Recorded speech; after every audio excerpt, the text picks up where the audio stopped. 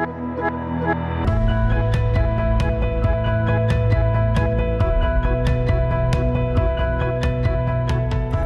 to the Grace Hill Podcast, a weekly podcast of our Sunday messages driven by our pastor. Grace Hill exists to bring God's biblical truth to your everyday life.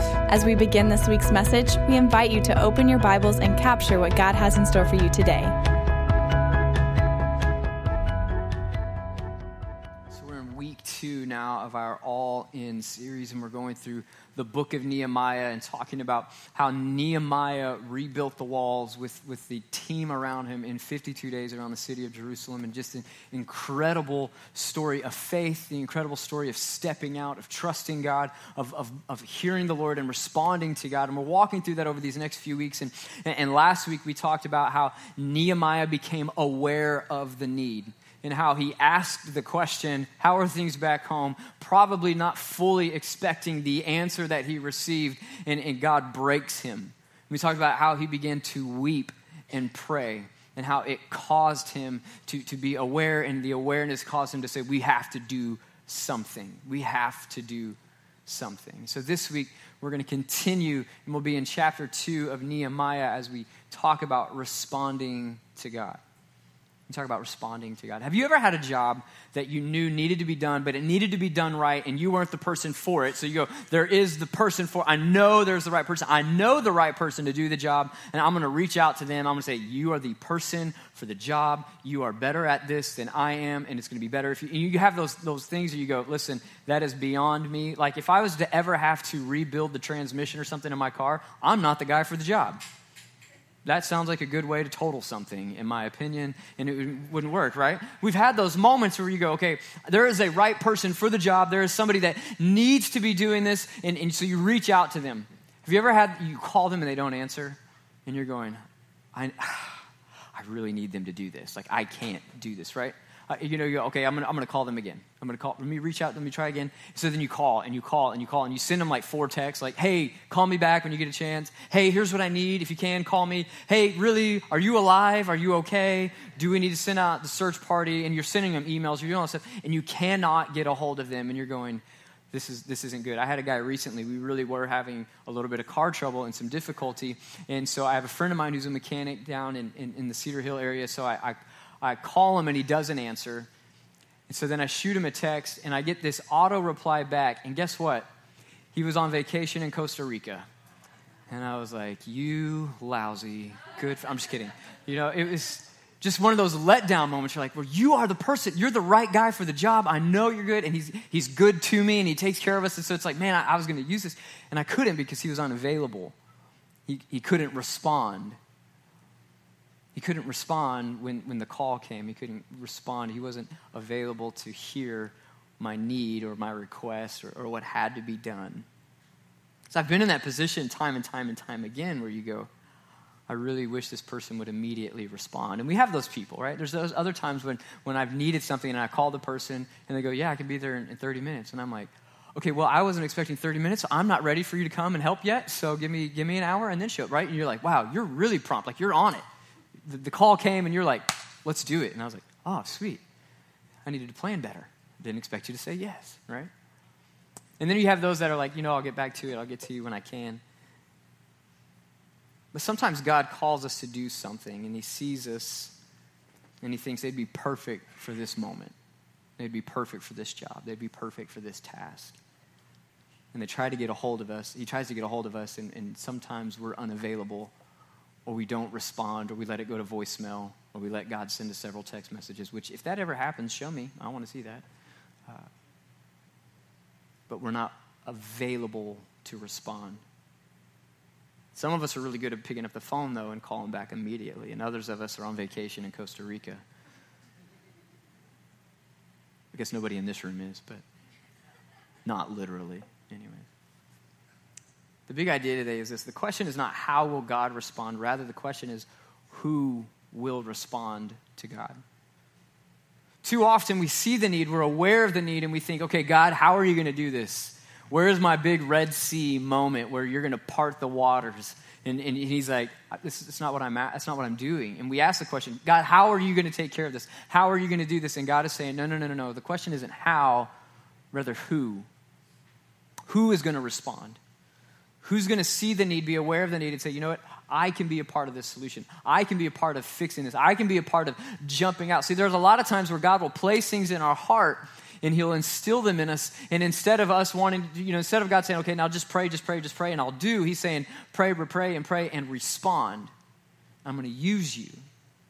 So let's look at Nehemiah this morning as we walk through this and we talk about his faith to respond to God. And do we have the faith to step out and trust God when he speaks? And we'll start with the first 3 verses today. If we were to just read the whole chapter through, it would take way too long. So let's just jump into Nehemiah chapter 2, verse 1 through 3. It says, in the month of Nisan, in the 20th year of King Artaxerxes, when wine was brought for him, I took the wine and gave it to the king. I had not been sad in his presence before. So the king asked me, why does your face look so sad when you are not ill? This can be nothing but sadness of the heart. I was very much afraid, but I said to the king, may the king live forever.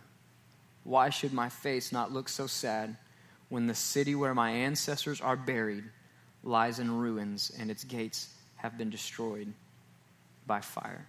Let's pray real fast. Father, anoint my words today as I speak your word, and I pray, God, that you lead this and that you allow this to be something that is used by you in a moment that changes hearts and challenges us to respond to your calling. We thank you for it in Jesus' name. Amen. The first thing I want to talk about is that he had faith to wait. He had faith to wait. Sometimes the hardest thing to do is wait. Have you ever had something in your heart and on your mind and you're going, I want to get this done, I want to do this, and you jump into it and it wasn't either the right timing or you didn't fully understand how to do it and things got all out of order and they end up just becoming a bigger mess and creating a larger problem, and you end up having to backtrack to fix so that then you can move forward again, right? Because you were like so passionate, so excited, we're going to do this, we're going to make it happen, and then you jump in and you go, wait a minute, I shouldn't have jumped in, I don't know what I'm doing. I have a tendency to do things like that all the time because I get really passionate, really excited, and then I jump in with both feet and I go, wait a minute, I don't know how to do this. But I come by it honestly. A couple months ago, my parents, who moved to Springfield recently, they bought this house. It's a little bit of a fixer-up. It's a nice house, with just little projects here and there. And my mom decided that she was going to tackle the little hall bath. But she wasn't going to do much. She thought, you know what? I can hang a little bit of wallpaper here and do some paint and I'll be well. Then my dad gets involved. Now, disclaimer about my father is typically he really knows what he's doing when it comes to construction and building and things of that nature. He was a framer for a long time. He was a roofer. So he's got a lot of experience. However, on this particular occasion, he missed one measurement and he got ahead of himself. So he comes in and he says, you know what, here's what we're doing. We're going to go and we're going to get the nice wainscoting. It's going to be awesome because they're trying to go pretty classy with this bathroom, right? Even though it's just a hall bath, but people use it more than others, right? So they want it to look good. So he gets this wainscoting, puts all the stuff, and thought, you know what? We need a new counter in here. So he goes and he kind of measures what he needed, sends it over, gets a custom counter made for this thing. And he's like, we're going to change the light fixture. He's doing all of this stuff. And he has a friend in town who is an incredible carpenter. And he thought, hey, Mark and I can knock this out. And Mark wasn't there for all of the measuring and whatnot, and he is just trusting my father in this process. And it gets down to it, and they get it all done, and my dad goes to put on the new counter, and he forgot to measure the depth of the new counter in the process. And it was deeper than what the original counter was, which meant that it does not fit in this bathroom. It's awesome. Makes me feel better about myself. This is good, right? My dad listens to a lot of our recorded messages, so I'm sure he's going to hear this one, and I'll get a phone call in about a week and a half. So it'll be good.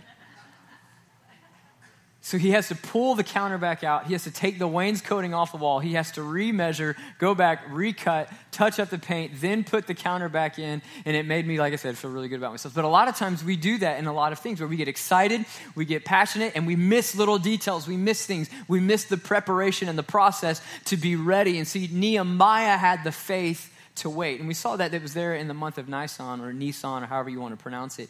And that would have been about 3 to 4 months after he asked the question, how are things back home?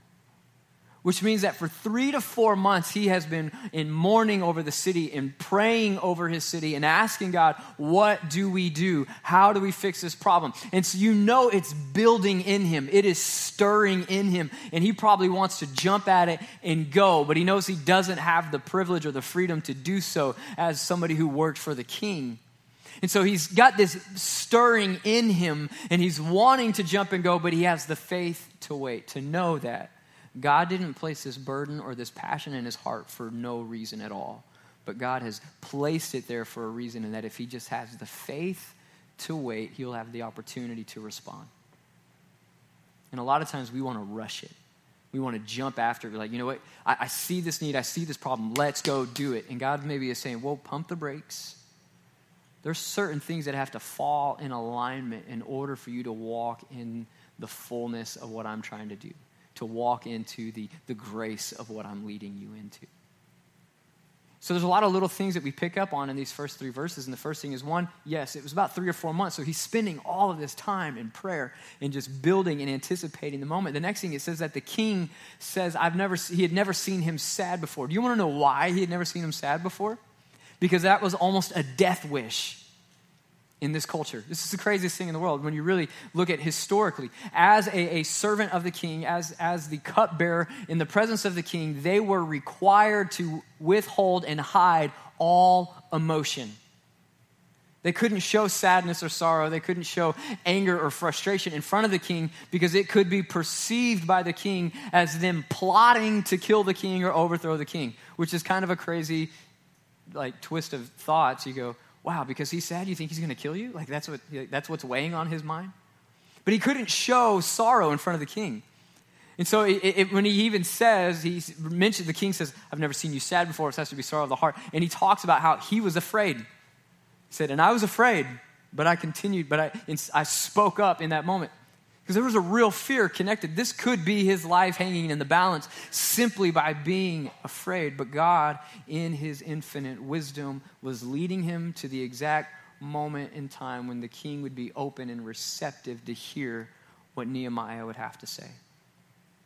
And then he ordained his words. He led his words in speaking about this place where his ancestors had been buried. See, there was a heavy respect for the dead in that culture and in that time period. And so by leading him to say it's where the city where my ancestors are buried was going to speak to the heart of that king, rather than saying the city that your dad destroyed is where I'm from, and I really don't like that, right? That's probably not going to speak as well to the king than saying, it's where my ancestors are buried.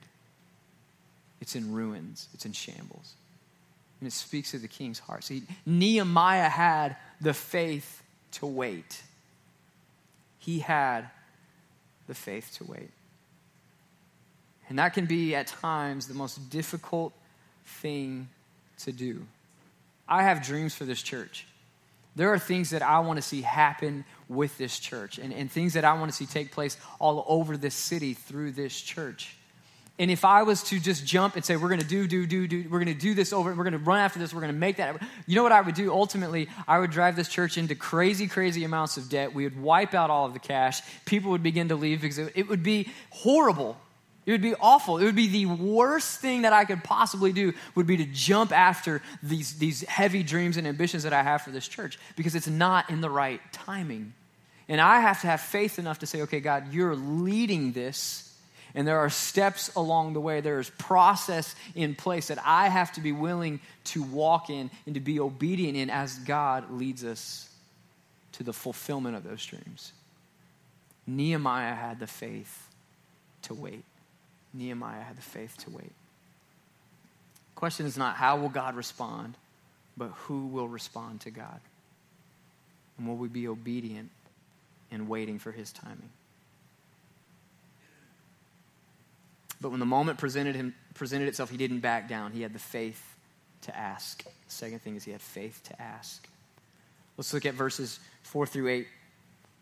It said, the king said to me, what is it you want? Then I prayed to the God of heaven. Mind you, this small prayer that he prays in this moment is backed now by 3 and 4 months of continuous prayer.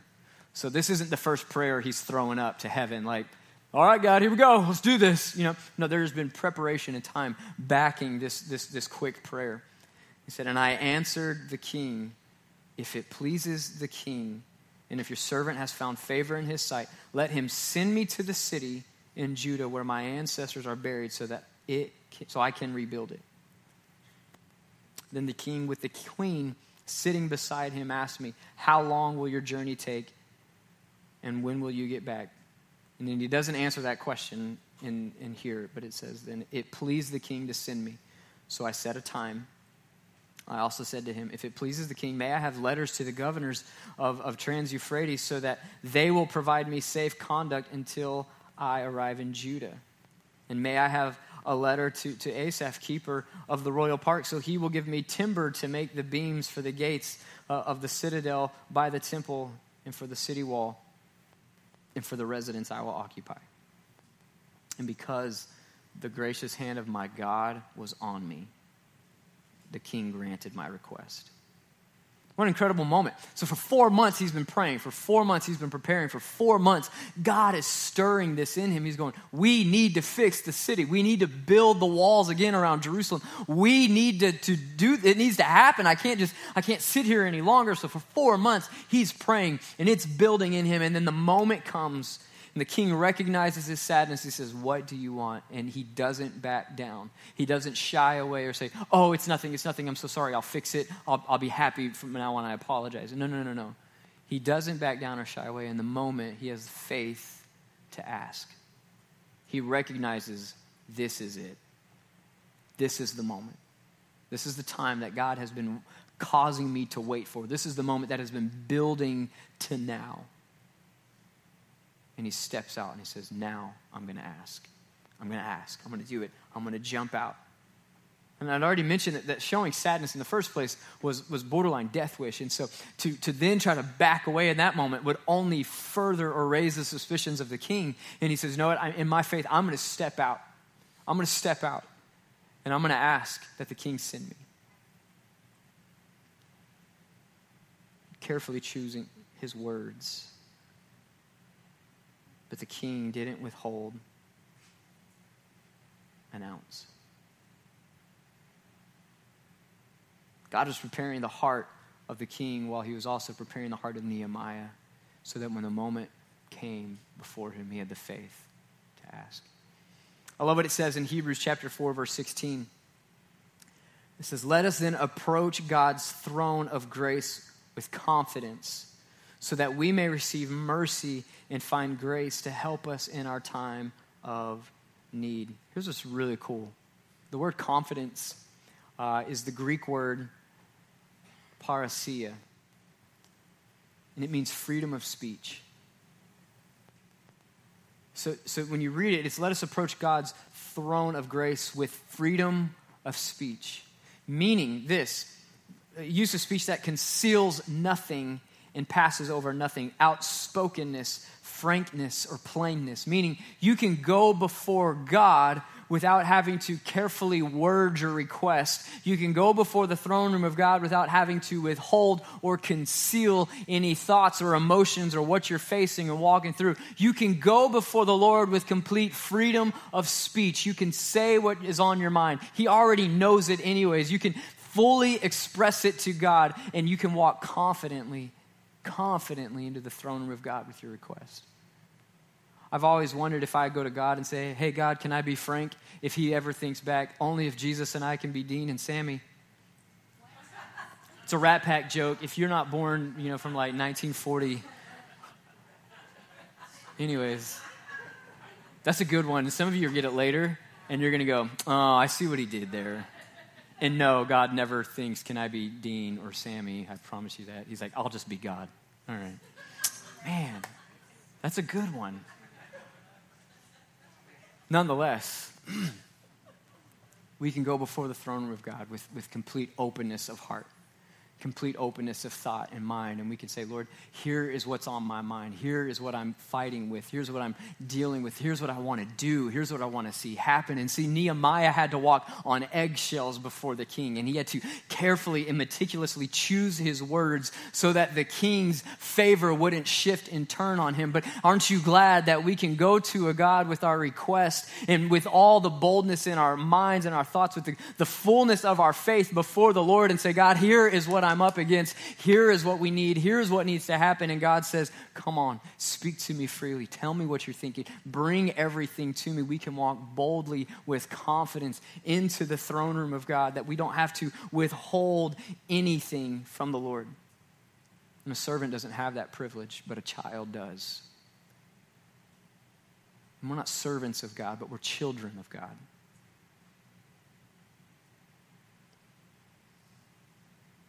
Nehemiah in his faith steps out and speaks boldly before the king, all while choosing his words carefully, but nonetheless stepping out in faith, willing to ask, will you send me home?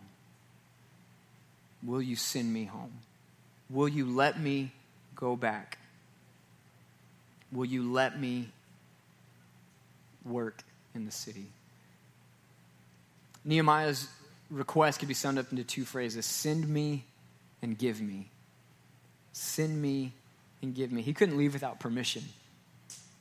He couldn't leave without permission. He couldn't just say, hey, king, by the way, I'm out. I'm going to head over to Jerusalem and do some work.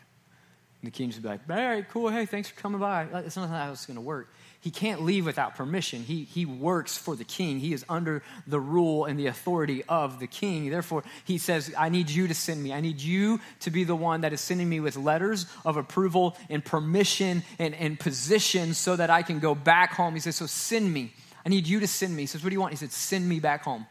If it pleases you, send me. I need you to send me.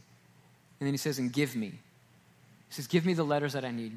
Give me papers signed by the king with the seal of the king that people can look at and know that I have not only just been sent by you, but you have now giving me authority to be able to do what I feel called to do, what God has called me to do. So he's not withholding in his request. It wasn't as simple, just send me back home so I can try to develop a plan of process. No, he knew that he needed to walk in the authority that only comes from the king. And so he says, give me that authority. See, if you look in Ezra chapter 4, and we're not going to flip to it today, but if you look in Ezra chapter 4, there had been previous attempts to rebuild, and they were only to be shut down by the people there and the governing bodies there at the time, because they weren't sent under the authority of the king with letters from the king. He says, I need those letters. I need that.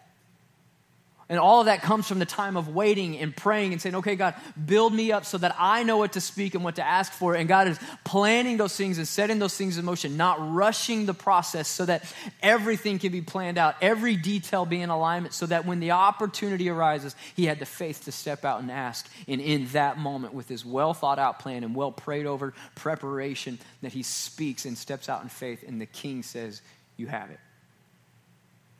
You have it. But it wasn't until he was able to step out in faith and ask. Nehemiah understood that it wasn't about how will God respond, but who will respond to God. And he stepped up and he said, I will respond to God. I will respond to what God is having us to do. We have to have faith to ask God for the provisions. Nehemiah knew that only through the king would the timbers that he needed to rebuild be provided.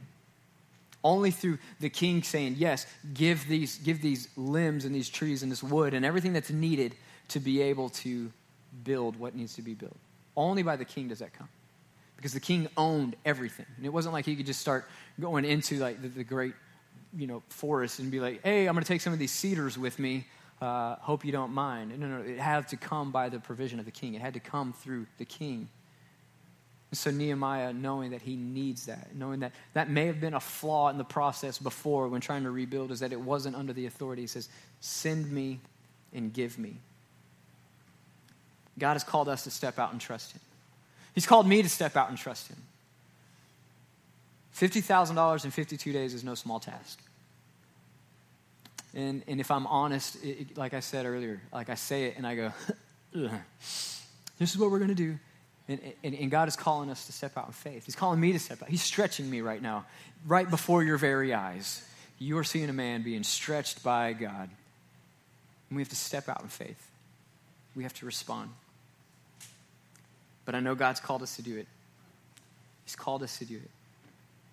He's challenging our faith. He's challenging our trust in him. And he will bring the provision. He will bring the provision. We have to have the faith to ask. We have to have the faith to ask God what it is he's calling each of us to do. And we have to ask God to provide. Number 3, he had faith to challenge others. He had faith to challenge others. And I'll read this quickly, verses 11 through 18. He says, I went to Jerusalem, and after staying there 3 days, I set out during the night with a few others. I had not told anyone what my God had put in my heart to do for Jerusalem.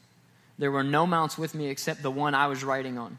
So it's a few guys, and Nehemiah is the only one on a horse. But he said, by night I went out through the valley gate toward the jackal well and the dung gate, examining the walls of Jerusalem, which had been broken down, and its gates, which had been destroyed by fire. So basically what he's saying is, it was as I had been told it was. I am seeing it for myself. It's exactly what my brother told me.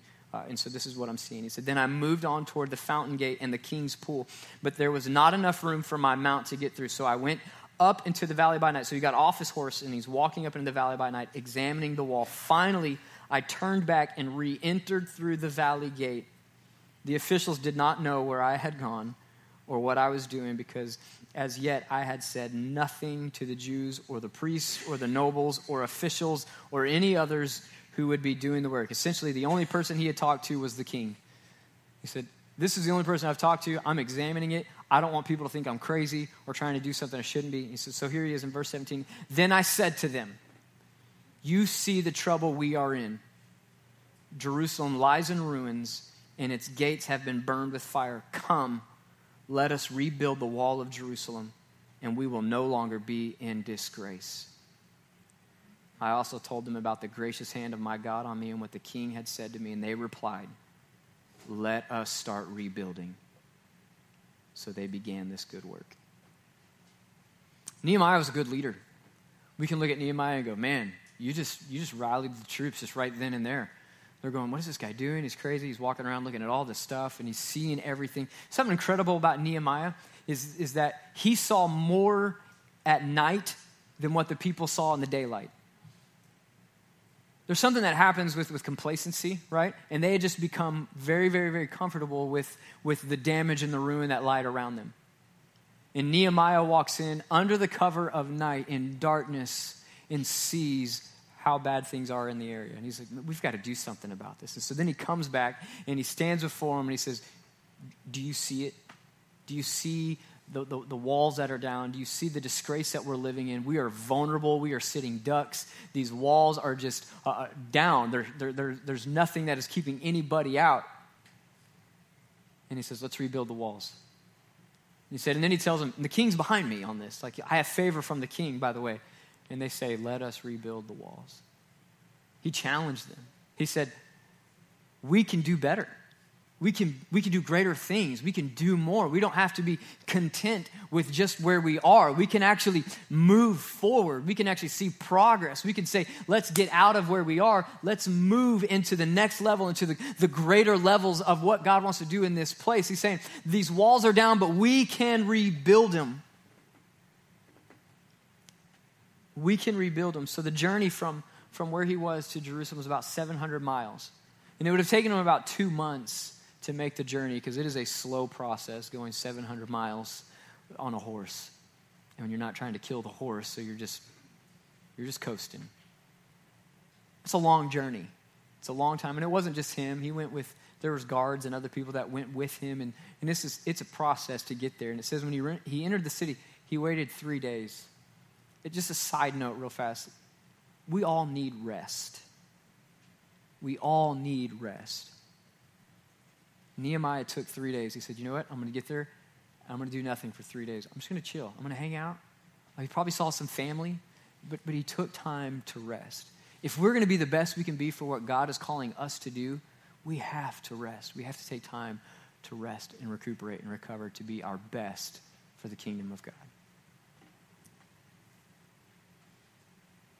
after he rested, he checks out the land, he sees it all.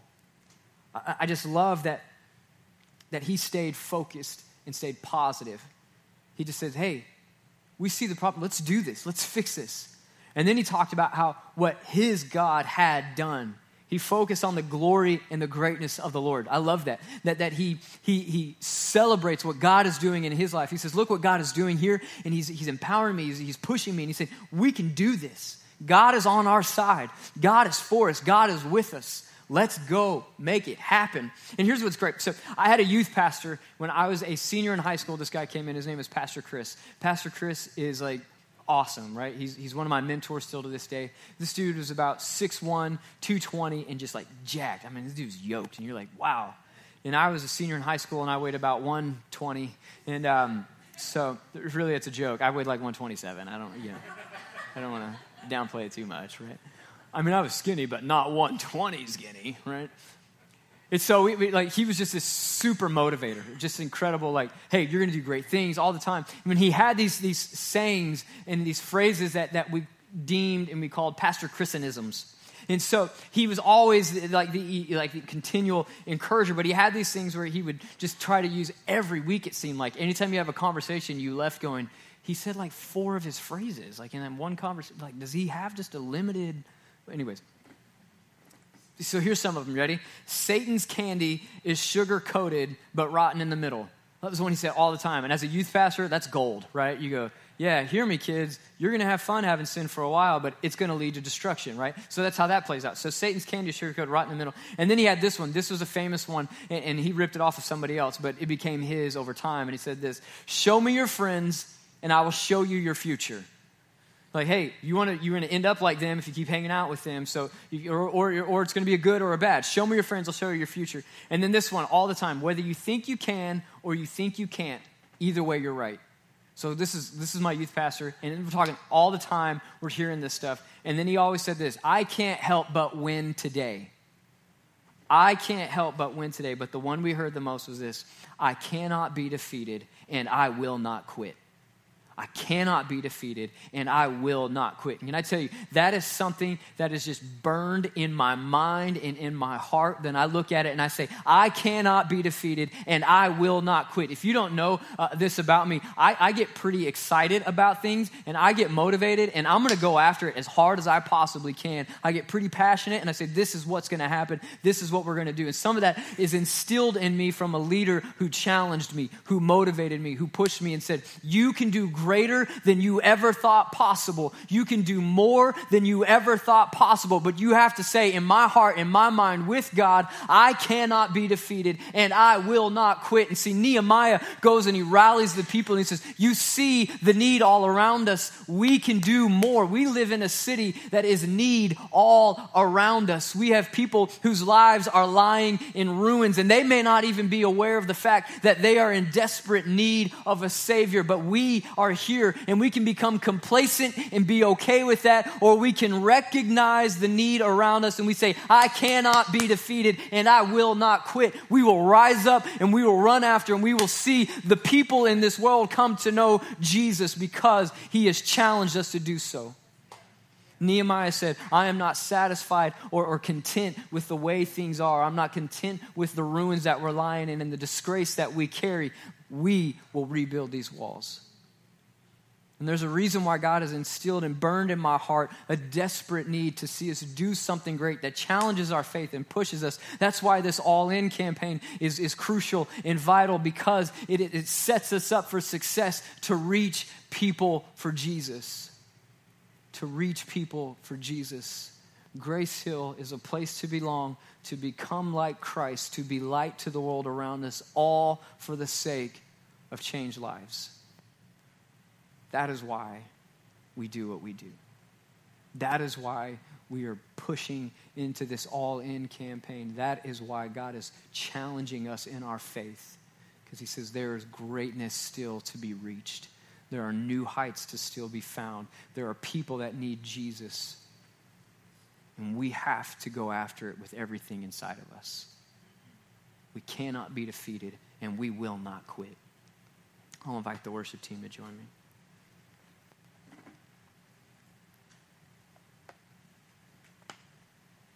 If I got a little too excited for you, I do not apologize.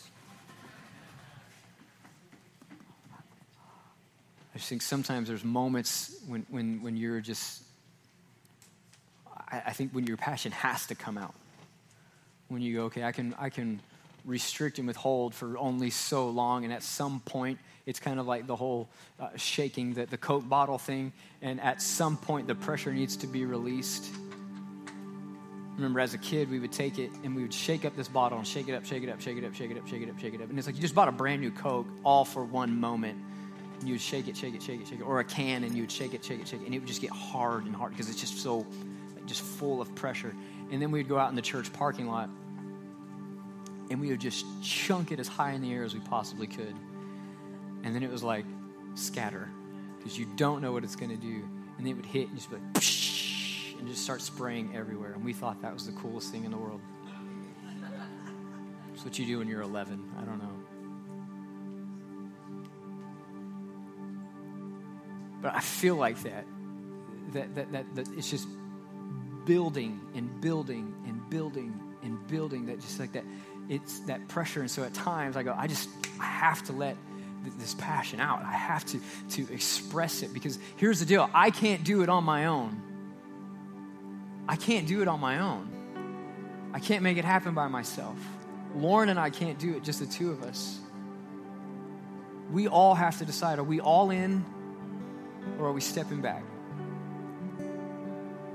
Because all in is more than just the money. All in is also, am I going to give my time? Am I going to give my talents? Am I going to give who I am to the kingdom of God? Am I going to give what God has given me so that I can be used to see people come to know Jesus? Because if we're all in, I promise you, there is nothing that can stop us. We can't help but win today. We can't help but win today. The question is, who will respond to God? Who will respond to God? We see the need. We know the need. It's not hard to think or to imagine that there's a need outside of the walls of our church. It's not hard to come across that and go, oh man, there's need. But who will respond to God? Let me pray over you. Father, we love you. Lord, we love you. God, you're so good. You're so good. God, I thank you that you take time to speak to us individually. God, that you take time to pour into us, to challenge us and to push us, to increase our faith, to motivate us. And God, I pray that in this moment that we don't just allow it to go to voicemail. But God, that we pick up and we respond. That we respond. God, I know that over these next few weeks as we get ready to take pledges and to step out and say, God, what are you leading us to do? What are you leading me to do? What are you speaking to our family? Lord, I know that there's going to be moments when maybe these things come back to mind or come back to thought when you speak. God, I pray that you just allow us to be obedient and to respond to your leading. To respond to your leading. And to trust you. To trust you, to know, God, that as we give, that you are going to continue to bring provision, and you're going to continue to bring increase, and that you're going to continue to increase our abilities so that we can reach more. God, at the end of all of this, Lord, the goal in all of this is that people come to know Jesus because of this. So God, I pray that as you speak to our hearts, as you challenge us to recognize and to see, God, what you're doing, Lord, I pray that you give us the faith to respond. Give us the faith to be obedient. Give us the faith to step out and to trust you. We thank you for it. We give you glory and we give you honor for it. In Jesus' name. In Jesus' name. I know this and I believe this. And I've said this countless times, but hear me, that God wants obedience. I think so many times we overcomplicate the will of God. And we overcomplicate what God wants to do or through us or in us and how he wants to use. all God wants from us is obedience. He wants obedience. And that's obedience to his word. That's obedience to his leading of the Spirit. There's just stepping out and just being obedient. And some of that requires faith. Obedience requires faith. It does. And that's they go hand in hand and they work together, and we got to trust the Lord and our faith. It's just all this wrapped together. But God wants us to be obedient. So my challenge as we leave is one, who will respond? And two, will you be obedient? Not just to respond and say, what do you have to say, God? And then you just go, oh, about that. I'm going to be in Costa Rica during that time. Right? Say, Lord, I'm going to be obedient. I'm going to step out. I'm going to trust you. Let me pray with you. Father, I thank you, God. Oh, Lord, I thank you for what you're doing in your church. God, I thank you for what you're doing in Lake Highlands. God, what a great time to be here as a church, Lord, as you have been preparing the soil. And God, as we step out in obedience, Lord, I pray that you just begin to bring the harvest. Bring the harvest. So, God, we thank you for this day, and we thank you for your word. And we thank you, God, that you were to challenge and to motivate us and to push us, because you are not content to leave us where we are, but that every day we're more and more and more like you. So God, I pray blessing over everyone here. God, I pray that you bring them back on Tuesday night for an incredible time of prayer, as you make us a church of prayer, as you make us a house of prayer, a family of prayer. Lord, I pray that you bring us back here on Tuesday for prayer, Lord. And then I pray, God, that you go with us this week, that we can be light to the world around us. We thank you for it. We give you glory. We give you honor for it. In Jesus' mighty name. And everybody said, amen, amen, amen. Thank you for listening to this week's podcast. Grace Hill is always about knowing God and growing in God, and we want to hear from you. If you have a prayer request or a question, you can email us at info@gracehill.cc.